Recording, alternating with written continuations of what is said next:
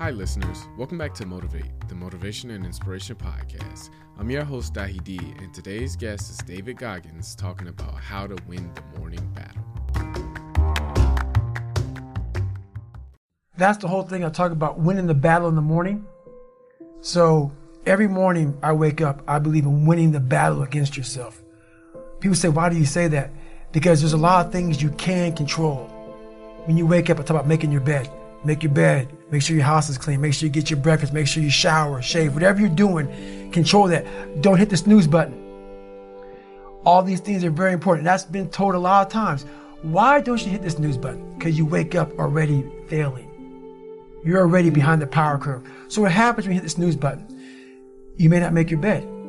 You may not do your hair the way you want it. You may not pick the right clothes out in the morning time. And I go back to this real quick. Remember how you had a job interview for a job? We've had several of them in our lives. What did you do the night before that job, weeks before the job interview, when you knew you had it?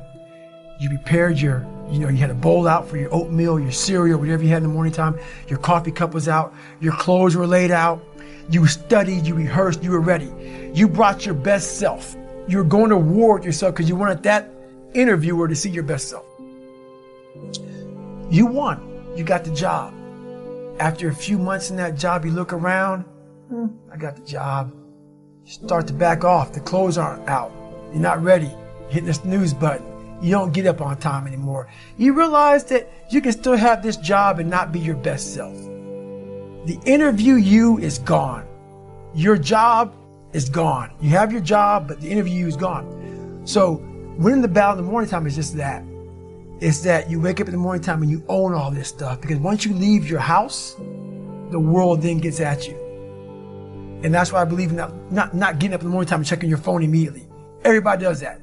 They get up, the first thing they do is grab their phone, look at the phone. Maybe bad news on there. So how's your day start off? I don't go to the gym. I don't make my bed.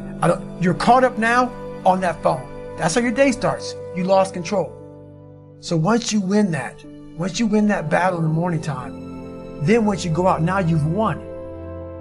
You go outside your house, you may lose your job, you may have a bad hit, but you won something. So you're going into battle having already won something. Having already won. So then if you hit the snooze button, you go out, you just defeated already. You're behind the power curve. Now you've won something. You feel better about yourself. So now you're able to take these hits along the way. So that's the mindset that I think it's important to bring with you every day you go, everywhere you go in life. Win what you can. For me, my routine is every night I stretch out. And I stretch out for 2 or 3 hours every single night without fail. And while I'm stretching out, I'm thinking about my plan for the next day. And I'm thinking about all these different obstacles that may come up. So basically, a lot of us aren't prepared for life. We get up willy-nilly and just hope life is going to happen. It is going to happen. But it's going to happen with a prepared mind or an unprepared mind. Most people attack life with an unprepared mind. What I do is I try to account for all things that could happen, might happen, probably will happen, and then the unknowns. So basically, I can't account for everything, but I do know there could be some things that come up in life that you need to be ready for. I know for a fact I'm not going to want to work out tomorrow. Therefore, I'm preparing my mind for that. I don't want to do that. I know tomorrow will come with some difficult decisions to make. It may come with getting a phone call saying someone died. This happened, that happened. I'm always preparing myself, not in a morbid way, but just like, look, man, be ready for life. Don't let life just start attacking you left and right. Make sure that you start to build a mental armor so then you're ready for life. And that comes with a very physical way. And the physical helps out the mental. Well, the thing about it is funny, man. All these catchphrases people always say, failure is a part of life and failure is how you grow. I've said all that stuff before, but it really is a bunch of shit. I'm so tired of hearing all these fucking cliche, fucking goal setting, fucking posters and all that shit. Half the people who write that shit aren't even doing the shit they're talking about. Half the people talk about failure, they're fucking millionaires sitting back in some nice house or whatever the fuck they're talking about. So it makes me fucking nuts. The reason why I believe I can talk on failure is because I'm still failing today, and I'm failing in a major way, and I'm living when I'm talking. So many people who talk about all this shit, they're has-beens. The people who used to do it back in the day now talk about it. Are you living it today? So for me, failure is something that you should be afraid of. It should be afraid of, but that's why you should go out there and challenge yourself to fail. Because if you're not failing at something, that means you've set your goals to pass, to succeed at everything you do, which means you're not setting your goals high enough. So for me, okay, I'm gonna go out and break the Guinness Book of World Records for pull-ups. Lofty goal, which is why I failed it twice before I finally got it. I knew going into everything I've ever done in my life, Navy SEAL training, 3 times before I got it. Everything I've ever done in my life took me 3 times before I got it. I knew that there was a huge possibility of failure. But what I gained from failure is this. When you see a movie, and you watch a movie about a person who keeps failing, and at the end, they succeed, how do you feel after you watch that movie? I was able to put myself there and say, God, man, how much do you feel now that you finally got there? That's what failure has done to me. I've watched so many things and watched someone succeed at the end of it. It's like, God, I want to feel like that. But failure causes that one feeling. Without that failure involved, you don't have that feeling. If you just pass and you succeed and you're great, that feeling, yeah, okay, I'm good. What takes you years, months, years to accomplish because you just can't get over the hump, but you continue going back to the drawing board. You're looking for those few seconds after you finally figure out the equation, whatever the equation may be, to get you to finally pass, to succeed. I live for that feeling, but I can't get that feeling without going through, fuck, I failed this equation. I failed this one. I failed this one. I failed this one. Oh, I'm figuring it out. So you start to feel it before you even pass, before you even get to the success part. And then once you succeed, the feeling is unbelievable. And you take that feeling of success through failure and you put it in your cookie jar. And you say, I'll come back and get you again. I'm going to need you again down the road in my life to call on you. Like, for instance, I see men and women now are almost all the same. I see women carrying bags. I see women opening their own doors. Like, this whole world is kind of meshed into one big person. All these customs and courtesies, all these things are just gone. Like, you know, the second that bell rings when the daggone airplane parks, everybody just up. Versus a man seeing a woman that he's sitting by and say, hey, ma'am, is this your bag? It's all these small things. It's all these small self-disciplines. We're always rushing. We're rushing everywhere. We're rushing. People aren't holding doors open. It's all these small things, these small disciplines. Why do you make your bed in the morning time? When I was in the military, I never forgot. I was like, why the fuck are we folding our shirt up this way? Why? Why am I making these hospital corners 45 degrees and then folding my bed back 6 inches the size of $1? Why am I doing this? All these small things that we do in life are building your mind up for discipline. And all those disciplines are gone. So that's the one thing that we definitely miss is self-discipline. It started off with the Rocky and Rambo movies. You know, those were kind of like my fathers when I was coming up. But then when I finally met this guy named Scott Guerin, this guy that fell off it, you know, he had a parachute accident. A guy crashed through his parachute and he fell 13,000 feet, pretty much to his death because his parachute collapsed and he fell 120 miles an hour to the ground. I mean, that picture in the book. It's disgusting, right? And so he hit the ground, and I met him a couple years later at this CAP, Civil Air Patrol camp. And I'm sitting there, and no kid was like amazed by him. You know, they're like, okay, this is a great story. I'm a kid, let's go. I'm sitting there, he comes out, and I was amazed by Rambo. Like at a young guy, like, oh my God, this is the real Rambo. He came out, he had, you know, he got his throat cut open to, you know, to open up his airway. And so I saw he got trached, and I saw all these different things. I was like, my God, he came out talking all like Clint Eastwood, and he shared the story, and it's all hardcore. And I started following this guy, but he didn't know I was following him. So for a week long, he did push-ups and flutter kicks, and all. I was like, man, that is the real Rambo. I was looking for strength my entire life. I didn't have any. I was a really weak kid. My dad beat the living shit out of me and I was strong as a young kid.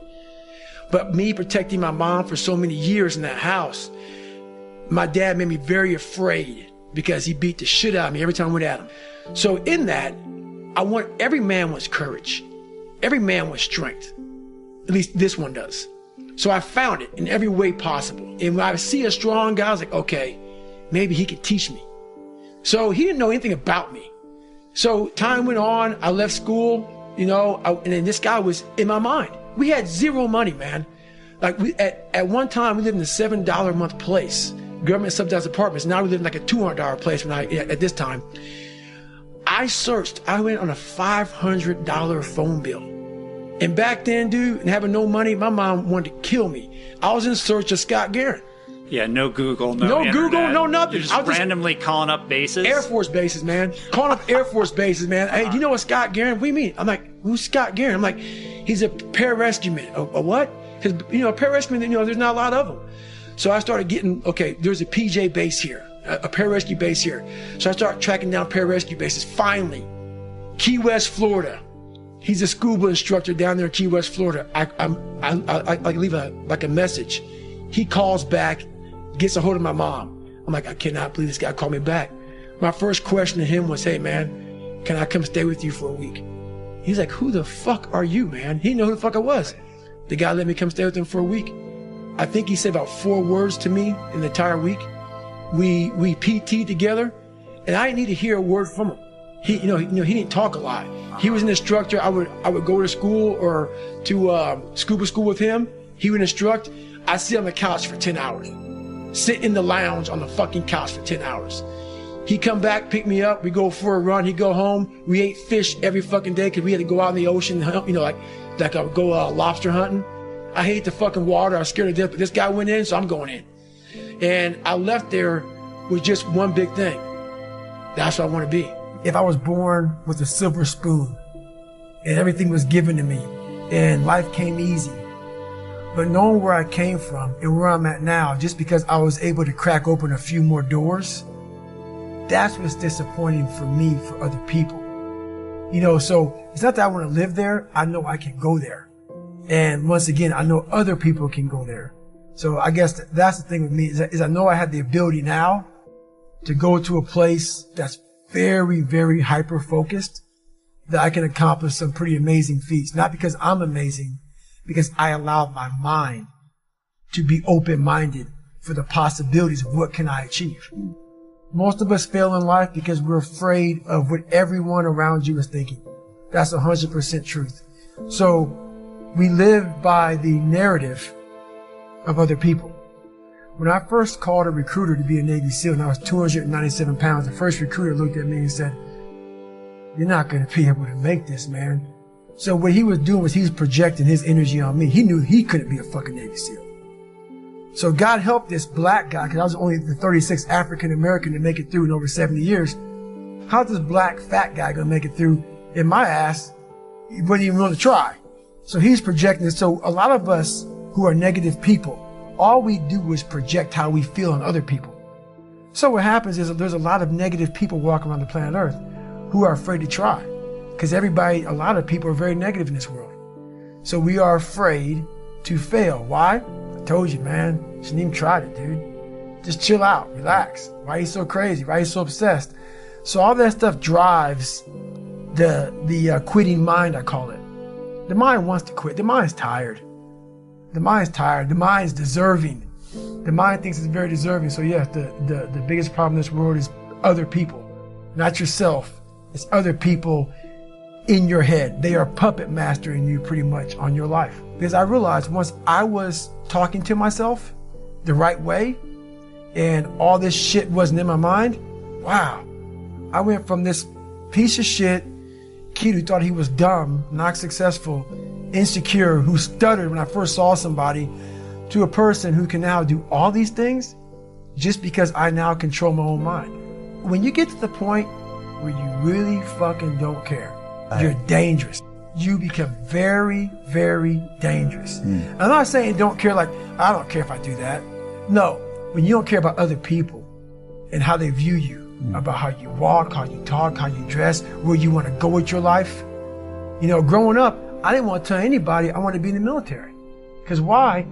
Some of my black friends, I was afraid of what they think. I was afraid of what other people thought about me. So now, when I go in the military, I didn't know you want to fucking join the military. I ain't tell you because I was afraid what you thought.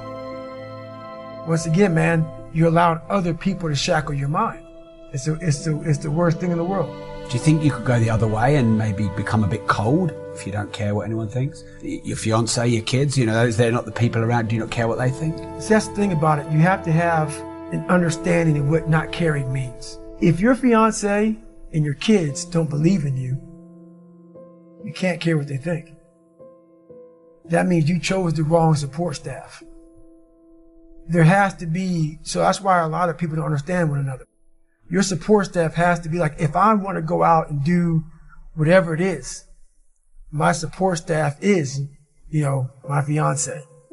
If she's like, you know what, I don't think that you should be doing that, I have to take it, why? So I can be open-minded. So why are you saying this? But if she's saying it because of her, that's not the right thing. Because I need backing to do what I'm going to do. Open-mindedness. I need support. So you got to be very clear thinking about all that stuff. My circle's very small. I make sure I didn't handpick these people. Because I'm like, so you don't want people in your corner that are like, oh, let me pat you in the back for whatever the fuck you do. I don't want people patting me on the fucking back because I fucking woke up in the morning. No. So you don't want that. You want people who are honest with you, who are going to tell you what the fuck is honest. Honest and truthful people. So someone who's honest and truthful, who has lived and is accountable for their own personal life, that's who you want in your corner. Say, hey man, you know what? You're pretty fucking dumb for doing this, dude. Like, this is not smart. Or you're being a turd today. You're not getting after it. That's who you want in your corner. So you don't want a lot of people, hand-pick people to be in their corner who kiss their fucking ass. You don't want that. So you're very selective of who those people are. I'm selective. Yeah, but you'll listen to those people when you have to. Yeah. You have to. So one of my best qualities is I'm open-minded to the right people. But I don't respect a lot of people. Because how am I going to respect you if you're not fucking grinding every day? And I don't mean working out, getting to the gym. Really going out there and grinding. So if you don't know how I'm living my life, how am I going to respect you? So you have to be a hard worker, period, doc. You got to work your fucking ass off. That's where I get respect from. So if you're working hard every day, now you have an opinion in my eyes. But if you're just a guy who talks shit and you live this fucking life of talking shit, come on, dude. I understand one thing. You're just talking shit. But if I see you every fucking day of your life trying to be better, every day going through all the wickets to be better, you got my attention. I respect you now. So respect is the first thing.